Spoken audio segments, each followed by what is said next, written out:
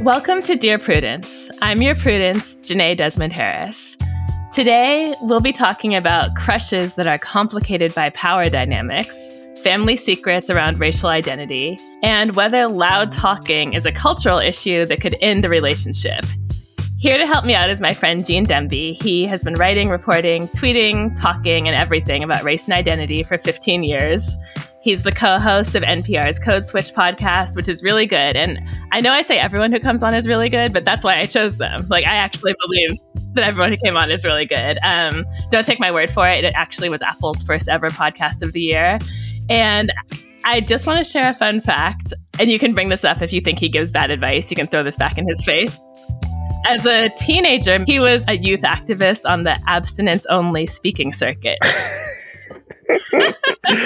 Yeah, it's so funny because, first of all, why you bring up old shit? But it's like whenever we play two truths and a lie, that's always the truth that leaves people messed up. They're like, wait, what? They're like, that's clearly a lie. No, it's not. It's almost worth living through to get to talk about. I know exactly right. He's like, I got to spread some disinformation, but it made a good cocktail story 15 years later. Ah. It's funny because I've known that about you for a long time, but I've never asked you for your talking points about your speech was. But we won't. We don't have to do that now. We don't have to do it right now. Oh man, it's embarrassing, and also it's a fun little card to pull out.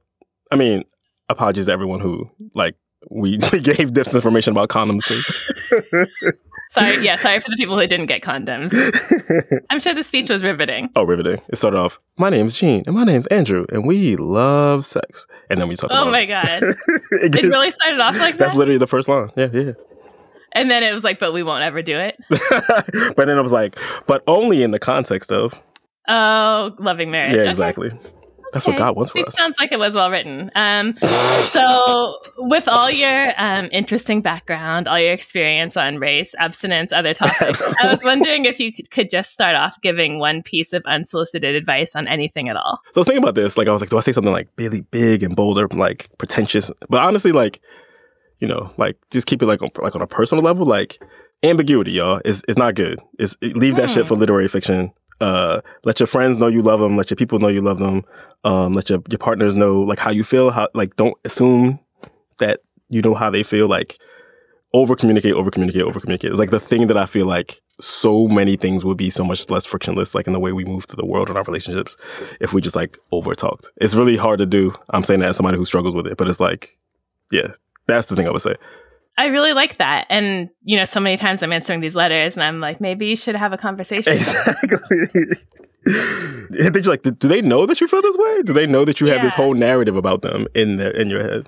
It's hard because I've actually gotten better myself about saying things since I've started giving people that advice all the time, but it does not come naturally. I think it's natural to let ambiguity just be there because saying things can be hard. There's someone in our orbit, my wife and I's orbit, who is often talking about, her dating life, and is always do you know this? Do you know this to be true? This, or are you just are you making this up? You're assuming intention from these people. You know what I'm saying? You're assuming, and it's just a thing that everyone's lives would be so much easier if we just be explicit. Let's make these things explicit. Let's not leave them as subtext or whatever. Anyway, don't need to infer. You can just ask a question. But we're journalists, so it's easier for us. Exactly. But everyone can take that advice.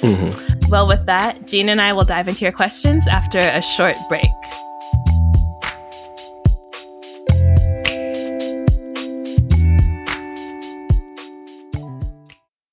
Can't get enough Dear Prudence? Then you should definitely join Slate Plus, Slate's membership program. You'll get to hear me answer an extra question every week just for members. With your subscription, you get ad-free listening across the Slate network and unlimited reading on the Slate site, including all Dear Prudence columns, past and present. Go to slate.com/Prudie Plus to sign up. It's just $15 for your first 3 months. Again, that's slate.com/Prudie Plus.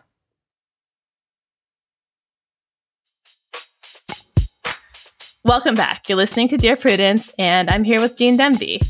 We're going to get started with our first letter, which is titled Secret Keeper.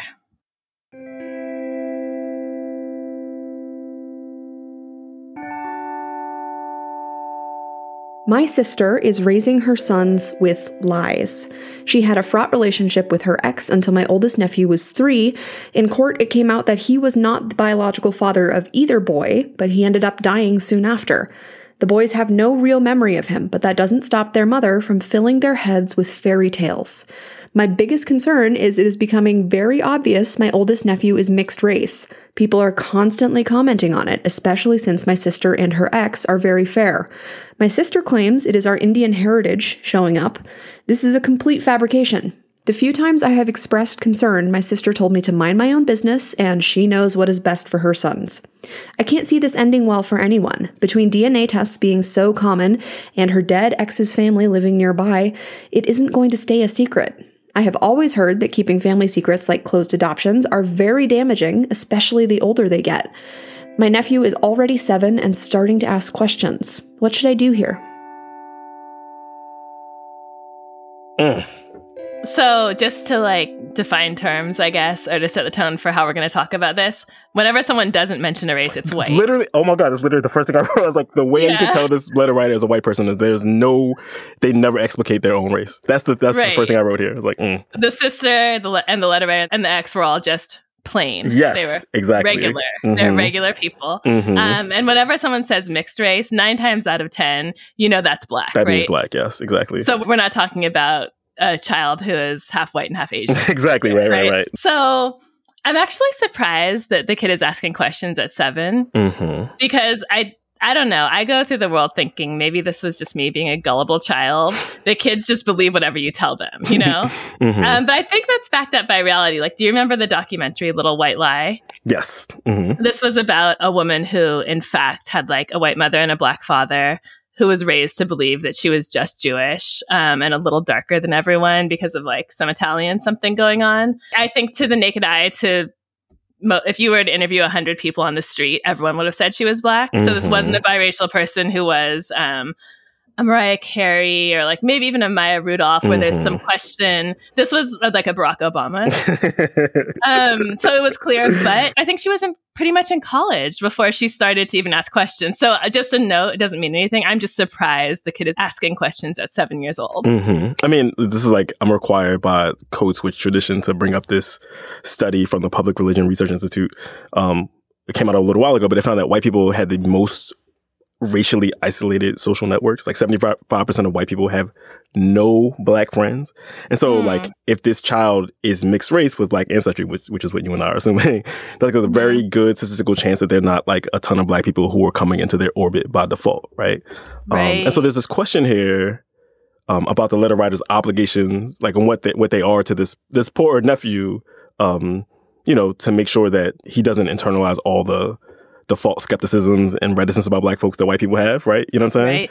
Right. Which is separate from the question of like whether the letter writer should like blow up the mother spot. The answer to that question is pretty clearly no, right? Like this clearly, definitely. right. So I mean, I think as the aunt, absolutely. Like, let's just be clear to answer the question asked. You cannot go like take your nephew to lunch and share with him that his mother wasn't faithful to his father. Also, his father is black, and then drop him back in this household where I think it's safe to say maybe being black has like a certain level of stigma or shame associated with it, right? So this isn't like a celebratory thing to learn. And side note, I do feel for the mom. As a mother now, I have like a new appreciation for how hard it would be to be a single mother. That's tough with one kid. Definitely tough with multiple kids. On top of that, her spouse died. That's tough. On top of that, it's her fault, but she's carrying this huge secret. So she's dealing with a lot. And I just wonder whether she would even be equipped to like create a framework for this kid to help manage this news about A, your father's not who you think he is. B, you're black. C, I've been lying to you. I don't think she has what it takes. Yeah, I mean, even the fact that she's like perpetuating the lie that like that a father that frankly, like not to be all like grim and morbid about it, but a father to this who died when these children were really young, these children probably will have very few memories of, right? But like they're being told that this is their father, right? Which is the thing that like, you actually don't even need to take that tack at all, right? Like she never needed to do That's that, so true. because it's not like they have a ton of memories that are still being made with this man, right? Like, this is like sort of underlines the point you just made. Like, it's probably something about Blackness that irradiates, you know what I mean? That fact, right? You know what I mean? Like, the fact that that's the thing she needs to keep from him or them, right? Like, is, right. And so she's probably not the kind of person who is going to be like ready to really be like, hey, let's have some real conversations. 7 years old, so how real can you be? But like age appropriate conversations about their parentage. Like, but I do think there's a way that is less fraught than the way it's happening, right? So this question just hit me. It's actually really hard, and I don't know my answer to it, but I think it's a great one. If you were the child here, what would you want to happen to you? Oh my God. So the hard part about this is like, I'm a Black person who loves Black people. So like, I would want to know that I was, you know what I mean? Like, it's something we like that comes across comes into our field of vision a lot on the show is like people of color, broadly who have been really isolated from other people of color. And then in adulthood have to figure out how to build community with people who they like grew up being skeptical of or being distant from. And also people who have like tools and humor and all sorts of things that they can use to navigate, you know, racism and white supremacy, right? You know what I mean? Like, I feel for this child, like knowing what I know as an adult, right? Like I was like, I would love to have access to all the tools that, you know, that people create in community with each other to like, to just get through the world, like to live in the world and like the things that people make together. And like, I feel bad. It seems like just the knowledge that, hey, by the way, you're Black. You don't know the person who made you Black. You don't know probably any other Black people. Like just have that fact with nothing else is like the absolute worst of both worlds. Right? Yeah, that seems horrible. Yeah, that would be really, really bad. Yeah. Because you have like the knowledge of Blackness as it's seen through a white lens, but you have like none of the connections, none of the community, none of the upside of it. And so you're just sitting there in your family and then there's this layer of shame on top of it. Oh my God, could you imagine? I can't actually. And I think everyone should step back as I'm thinking through this and maybe just let the kid find out on his own time. Like, I hear that he's asking questions and I don't know what those questions are. Maybe like, why is my hair curly? Why do I have a tan? Whatever. But unless he's specifically asking, like, is my father who you say my father was? Because I think I have African-American ancestry. I almost think, okay, I'm thinking through this live. I wonder if she can try to get him into some environments around other Black people so that he can have like a safety net when he does find out. The aunt, you mean? Or Or can the aunt push the mom to do that? You know, I know you're not ready to tell.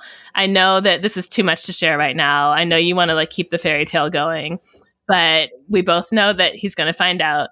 Why don't we find like some mentors, a big brother, a basketball team, a camp, after school program. I know this isn't even like geographically reasonable or attainable in some places. But do you trust the letter writer to be the kind of person who can like discern? Obviously, because the letter writers are always in a place where they don't even know how to, they don't even realize they should probably explicate their whiteness, right? Like, do you trust them to be the kind of person to be like, I should be the person choosing and cultivating the Black spaces you get to be in? Right, absolutely. Right. Like, she would be like, so, yes, you are Black, and you don't have to be an athlete or a rapper. You can be positive. You can be positive. Right, you can be different from all the other Black people. Yeah, I can see that happening. So letter writer, okay, so maybe letter writer, you, I think you as the aunt should get prepared for sure to be a soft place to land or like a source of context or a source of direction or a source of something other than like white is normal and right and Black is weird and secret and shameful when this information does come out, whenever it naturally comes out, which I'm going to guess age 14. Right. I think that's probably when it's going to become a thing that's going to be harder to keep denying, right? Because at some point, other people are going to force the issue. You know what I mean? Like, again, you know how residential segregation works. There's a good chance that this kid goes to like a white school, you know what I mean? That it's going to be like a harder thing to maintain. And like, obviously, their mom is not thinking about it, you know, what it's going to look like 6 or 7 years hence. But there's a reckoning coming, you know what I mean? And so... Right. And it's so interesting that she's so comfortable saying our family has Indian ancestry and not our family has Black ancestry. You know? I mean, there's so many ways in which like this letter is the whitest letter. You know what I mean? Like, I was fascinated by the way it was written. Just like, white people give away their sort of presumptions about race all the time, and they don't realize they do it. And this letter is like a sort of perfect example of the way that shows up, right? Right, because we're not hearing, I think he deserves to know about this culture. And it would be great for him to find out. And there's a lot of opportunities there. We're reading, it isn't going to stay a secret, as if it would be nice if it could stay a secret. I know, and don't exactly. get me wrong, like, I understand it's all tangled up with like the infidelity and finding out your father was something else. So it's more complicated than just. But we don't even know that it's infidelity, right? Like, I mean, one of the things that's happening in this letter is the letter writer is making a lot of assumptions about the circumstances in which this child was conceived. Like maybe they were taking a break. Maybe they were, you know what I mean? Like they said, the letter writer says they had a tricky relationship, right? Like who knows what was happening, right? Maybe the deceased father wanted like, okay, I know these aren't my children, or now that I know, but it doesn't mean I'm not going to like raise them as my own. Like, that's so true. There's a million things that could happen. I mean, I'm being incredibly gracious here, but like who knows what is happening, right? And so I don't know, like that. There's a lot of assumptions about. There's a lot of assumptions I think the letter writer is also making about the context in which like there's at least the one child was conceived in. You know what I mean? Right. And do you know who's totally left out of the letter? The kid's dad. Yeah, exactly. Right. Like the kid has a dad and a whole family who I'm guessing would not find it scandalous or horrible that he's half white and would like love to know him. So that's another thing to consider. Again, I know letter writer, it's not your choice when to tell, but I think I would say like at the moment, you should focus on being there for your sister for the benefit of your nephew. Your sister's going through it, right? She's stressed out. She's concealing lies and secrets. She's like been through trauma. She's probably having a hard time being a great mom. If you want to help your nephew, help your sister, whether that's like practical or emotional support. And then think about how you can be a voice for the idea that being Black is not like a shameful, horrible thing when it does inevitably come out. I'm just imagining the letter writer like showing up like, oh, I'm just making some black-eyed peas. Pay me no mind. You know what I mean? Just like going there like, oh, what's this? Why this is Jay-Z? Perhaps, you know what I mean? Just like I just imagining like. Do you guys want to come to my house for Kwanzaa? Exactly, like celebration. Aunt Bridget. Anyway, this is tough. But whatever you do not tell the secret yourself. That's not going to help. Yeah, anyone. That's way out of bounds. That's way out of bounds. This is Dear Prudence. We need to take a break, but when we come back, more letters from you and advice from us. Stay tuned.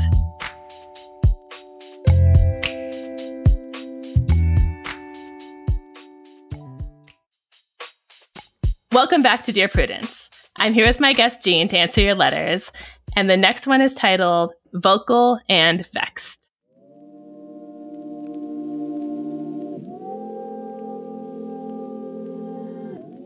I've been seeing a really great guy, Jack, for the last 6 months. He's smart, funny, kind, and I especially admire how compassionate and empathetic he is. However, there's one big issue that we can't seem to get past. I grew up in a large, loving Jewish family where it wasn't unusual to have a loud debate with relatives from across a crowded table. And as the youngest girl, I often had to yell to get a word in edgewise over my older siblings and parents, not to mention the grandparents and aunts who were at our house 24/7. To be clear, I don't run around screaming my head off, but I can speak loudly if I'm being talked over, feeling excited, or getting upset about something. I also have ADHD, which means that I have a hard time noticing how loud I can get when I'm speaking about something I'm passionate about. However, Jack was an only child whose parents were unhappily married, and he describes them as, quote, emotionally stunted wasps, white Anglo-Saxon Protestants, who had nightly screaming matches throughout his childhood and later tried to manipulate him during their very bitter divorce. He now has a hard time with loud voices and anything he considers yelling, which is not just actual shouting, it includes speaking in a frustrated tone loudly.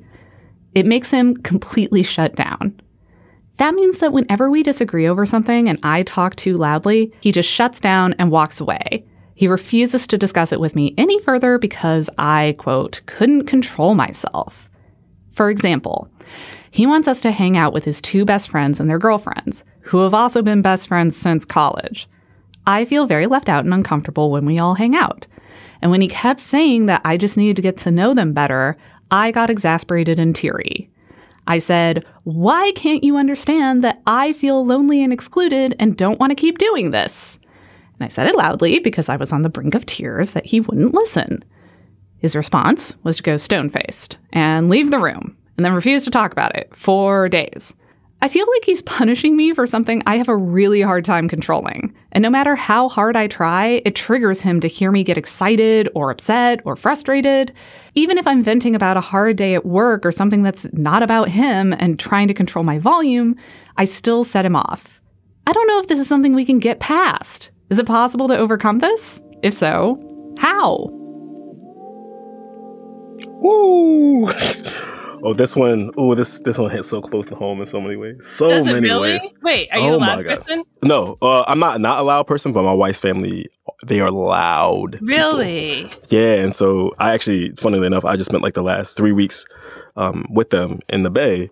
My wife is from this very large, very loud Indian family. And so their normal speaking voice is like it sounds like a shouting match. It sounds like, you know what I mean? Like, you know what I mean? It sounds like, oh, is there a rap battle going downstairs? What's going on? Like, oh, it's like, yo, it's like, they're just loud people. And that was like one of the things that my wife and I had to like learn to navigate, right? It's like her default setting is like, she's like a really extroverted person. Her family's like full of just, you know, just really, really vociferous people.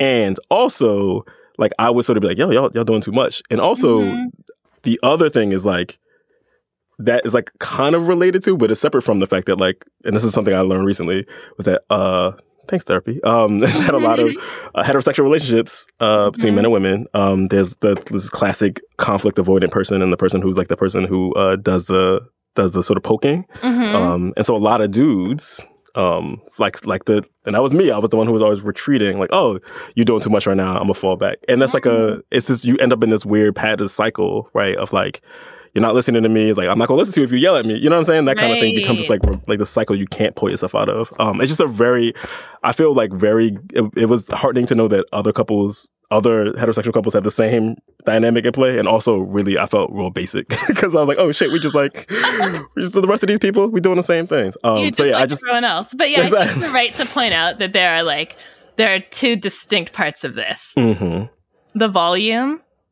and the fact that they have only been dating 6 months and don't like each other. Yes. So the volume, that was interesting for me. I think I probably fall on the lower volume side of things too. And I would also be a bit on edge if people were just shouting around me all the time. I'm definitely noise sensitive. For me, the thing that drives me nuts is like two sources of noise at the same time.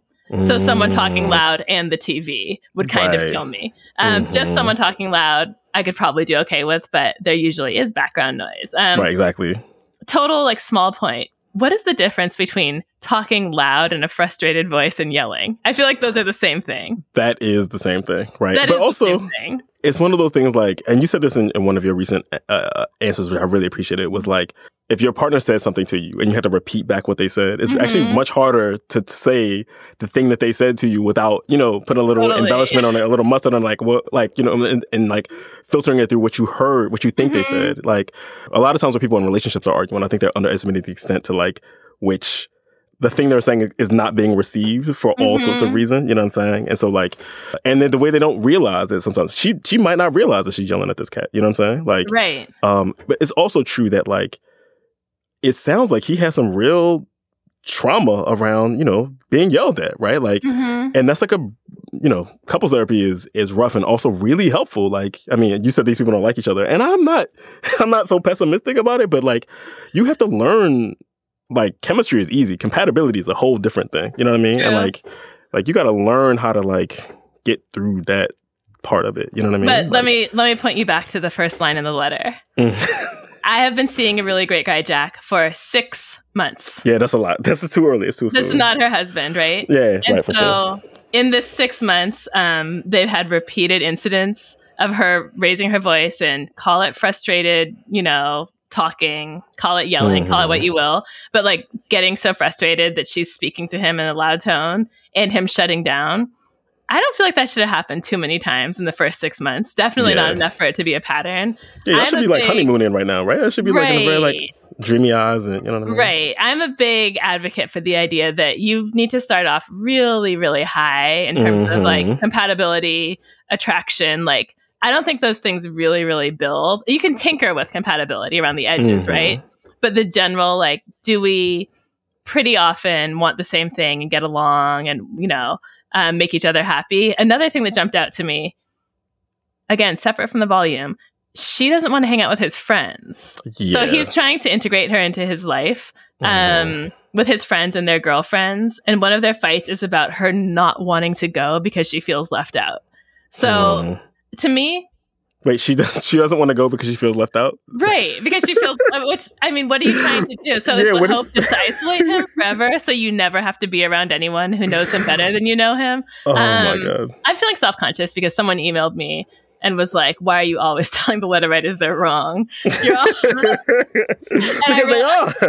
I realized they were kind of right. So you're not horrible. Like, you're not completely on the wrong side of things here. But I think what I'm seeing, this hit me as a letter about a dating experiment that is not going well, that has been presented as a letter about volume and culture. Yes. And it's not that complicated. I don't think it's that complicated. I think if you were saying, you know, we've been together 2 years and we have this great relationship. I feel so supported. We generally see eye to eye. I've never been happier. We have like discussions about hard issues, but it's not a big deal.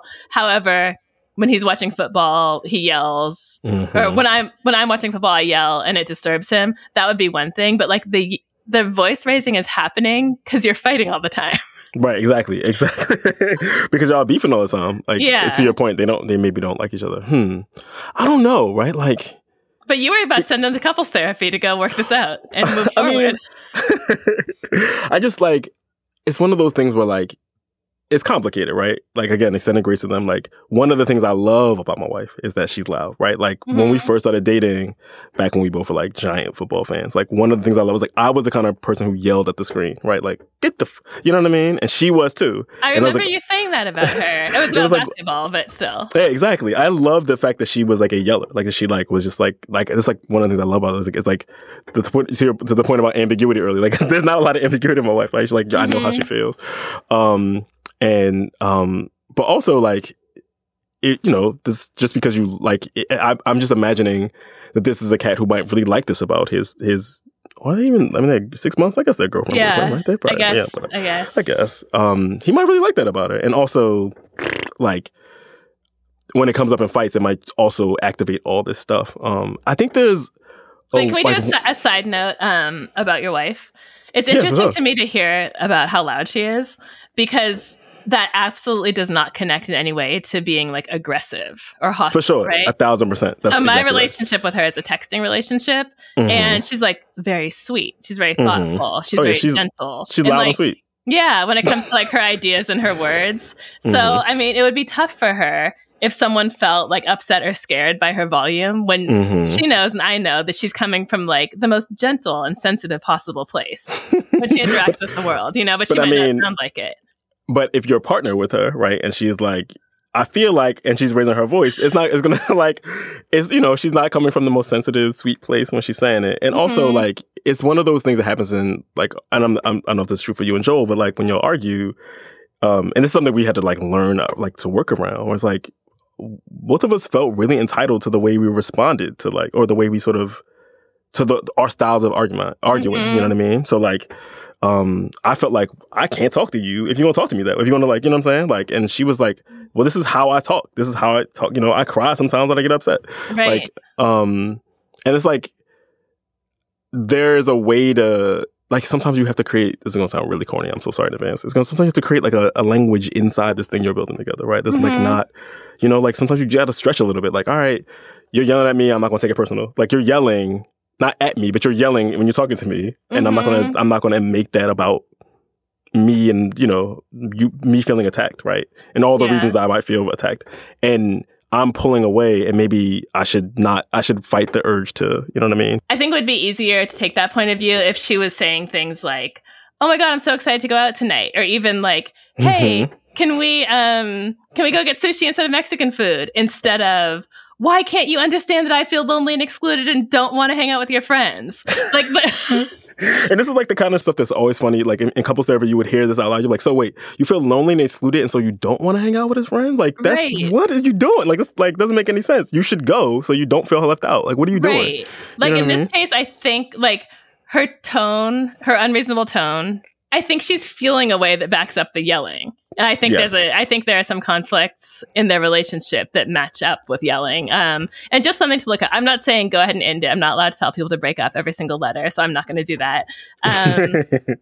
But I do think that sometimes people can get caught up on issues that feel like less personal or less potentially relationship ending, like volume and culture, rather than digging under them and saying, like, do we enjoy our life together, and do we want the same thing? So just think about it. Mm-hmm. That's really fair. Okay. And, you know, couples therapy never hurts, because worst case scenario, you got some therapy for yourself. 1,000%. You're listening to the Dear Prudence Show, and when we come back, we'll be reading more of your letters. Stay with us.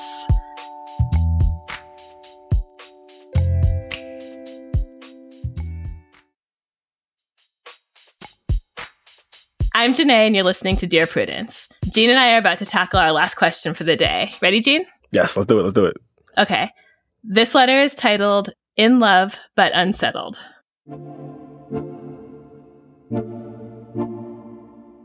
Recently, I've developed a significant crush on a friend of mine. We enjoy each other's company, we have similar interests, and we have great chemistry. I would love to ask them on a date, but I'm uncertain about a few factors, and I think I need an outside perspective. I've asked a few friends, but I've gotten conflicting responses. Our financial situations are very different. I won't need to get a job until after I graduate, and my parents are paying for my education. They are attending school and working full-time. At the beginning of the year, before I knew them very well, I started paying them to tutor me in math, and I don't want to stop. They're a great teacher, they're great at math, and they can explain wonderfully. Plus, I love their company, and we often talk about books, video games, history, and everything else under the sun. I worry that if I ask them on the date, it might cause a weird power dynamic. I obviously wouldn't hold my financial privilege over them, but I also think that if we have a non-amicable breakup, it might be difficult for these tutoring sessions to continue. Finally, there's a significant age gap. I'm 22 and they're 19. They're socially and academically advanced. Honestly, I think they're more mature than most people my age, let alone theirs. We're taking similar classes and have similar friends, so I wouldn't really be worrying about this if it wasn't for everything else. What is the correct course here? Am I overthinking? And it's perfectly fine. They're the smartest and most interesting person I've ever met. Talking with them is generally the highlight of my day. I really want to make this work, but I also don't want to take advantage of them or put them in an uncomfortable position. So it's just funny doing an advice column and podcasts, because you get, on the one hand, people who have really strong views about how they get to treat other people and how the world should be. Like, you know, I don't understand why my wife thinks she needs her own debit card and should be allowed to leave the house without me. And aren't I right? And then you get people who want to do something that's pretty much 100% okay. And they're just like driving themselves nuts over it and hand-wringing and self-flagellating. And I think I see in your eyes that you agree this is the latter situation. I think it's, yeah, I think you, I thought this person, oh, this is very sweet. And they're also doing too much, right? You know what I mean? Yeah. Like, it feels like it's really dope, actually, that they're thinking about sort of the age disparities and like, and the financial disparities, which actually is kind of resting on a very flimsy premise here, right? Like, you know what I mean? Like, I don't know how much we should make out of the fact that they have to work in college, right? You know what I mean? Like, right. How big a deal that is, right? It seems, at least from the letter writer, to stand in for like as an avatar for like some giant economic chasm between the two of them, which I don't know if that's actually true. You know what I mean? I like the phrase "very sweet but doing too much." I could like just abbreviate that, like VS DTM. That would be my answer to so many people. That's totally. I mean, I love our wonderful and thoughtful and progressive Slate readers, but we do get a lot of VS DTM letters.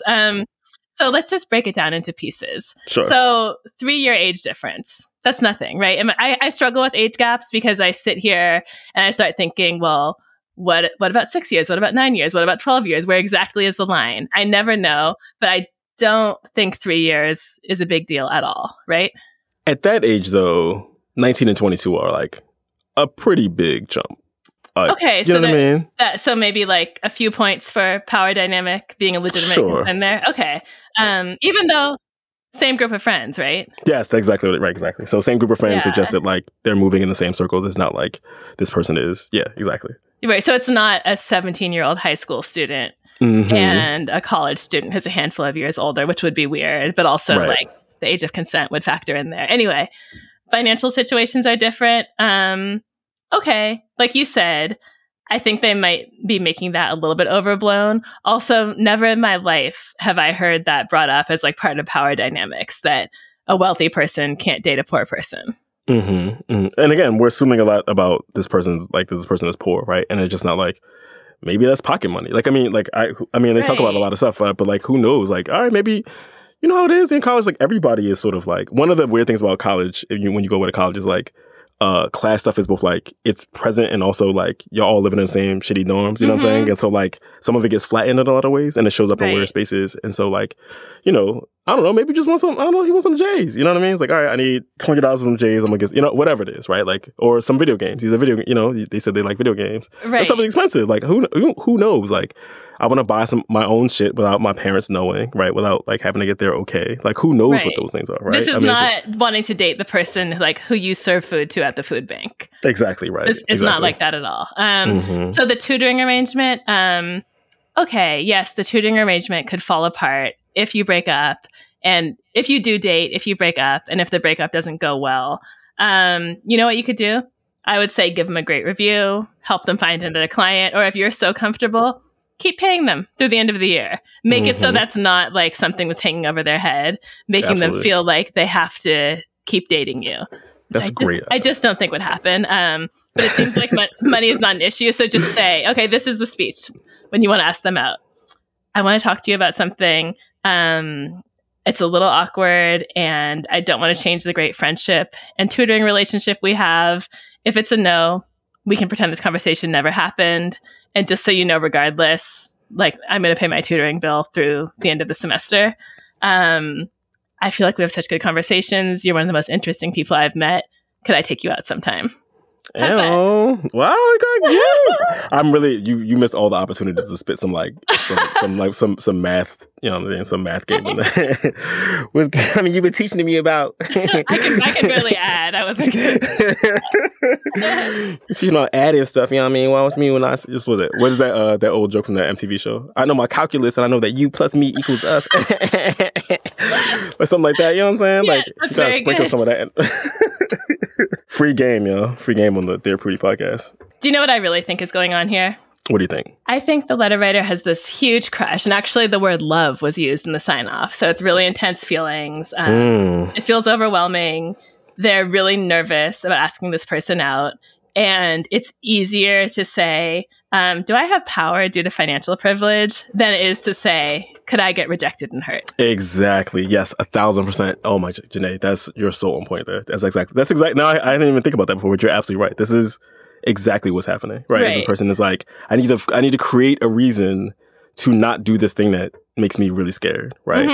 And that's a great one. Like, and also, it's a kind of like self-aggrandizing one. Like, look at how thoughtful. I mean, not that, again, I think this person is very sweet and doing too much, but also one other read to his point is like, this is a read that allows me to be really munificent. Look how gracious I am, right? And the fact that I can be like everyone else and be scared to ask someone else. And be scared to ask someone out and like struggle with my confidence, but I can frame it as being super, super sensitive and thoughtful and like really well-meaning. How much do tutors cost in this day and age that like it's like, oh, if we stop dating, this person's going to meet financial ruin? Like, you know what I'm saying? Like, like that seems you're not their boss at Fortune 500 company. Like, exactly, in the nicest way possible. Calm down. Yeah, I mean, like, and relax. You know what I mean? Yes, and so I think you need to go ahead and ask them out, and just to check the box, like, give all the disclaimers I shared with you. Make sure they know that you're not going to like retaliate or ruin their life in any way. And just emphasize how much you really like them, like you have here. It sounds like a lovely, delightful connection that I hope goes somewhere. Rooting for you. Okay, those are all the questions we have for this week. It's been fun and hopefully helpful. Thank you, Gene. This was so much fun. I'm so happy you enjoyed yourself and very good advice. Listen and subscribe to Gene's podcast, NPR's Code Switch, where he and his co-hosts B.A. Parker and Lori Lizarraga explore how race affects every part of society, from politics and pop culture to history, food, and everything in between. New episodes are available every Wednesday. Do you need help getting along with partners, relatives, coworkers, and people in general? Write to me. Go to slate.com/Prudy. That's slate.com/PRUDIE. The Dear Prudence column publishes every Thursday. If you'd like to hear your question answered on the podcast, we're looking for letter writers who will be comfortable recording their questions for the show. You can stay anonymous. Dear Prudence is produced by Sierra Spragley Ricks with a special thanks to Maura Curry. Editorial help from Paola De Verona. Daisy Rosario is senior supervising producer, and Alicia Montgomery is Slate's VP of audio. I'm your Prudence, Janae Desmond Harris. Until next time.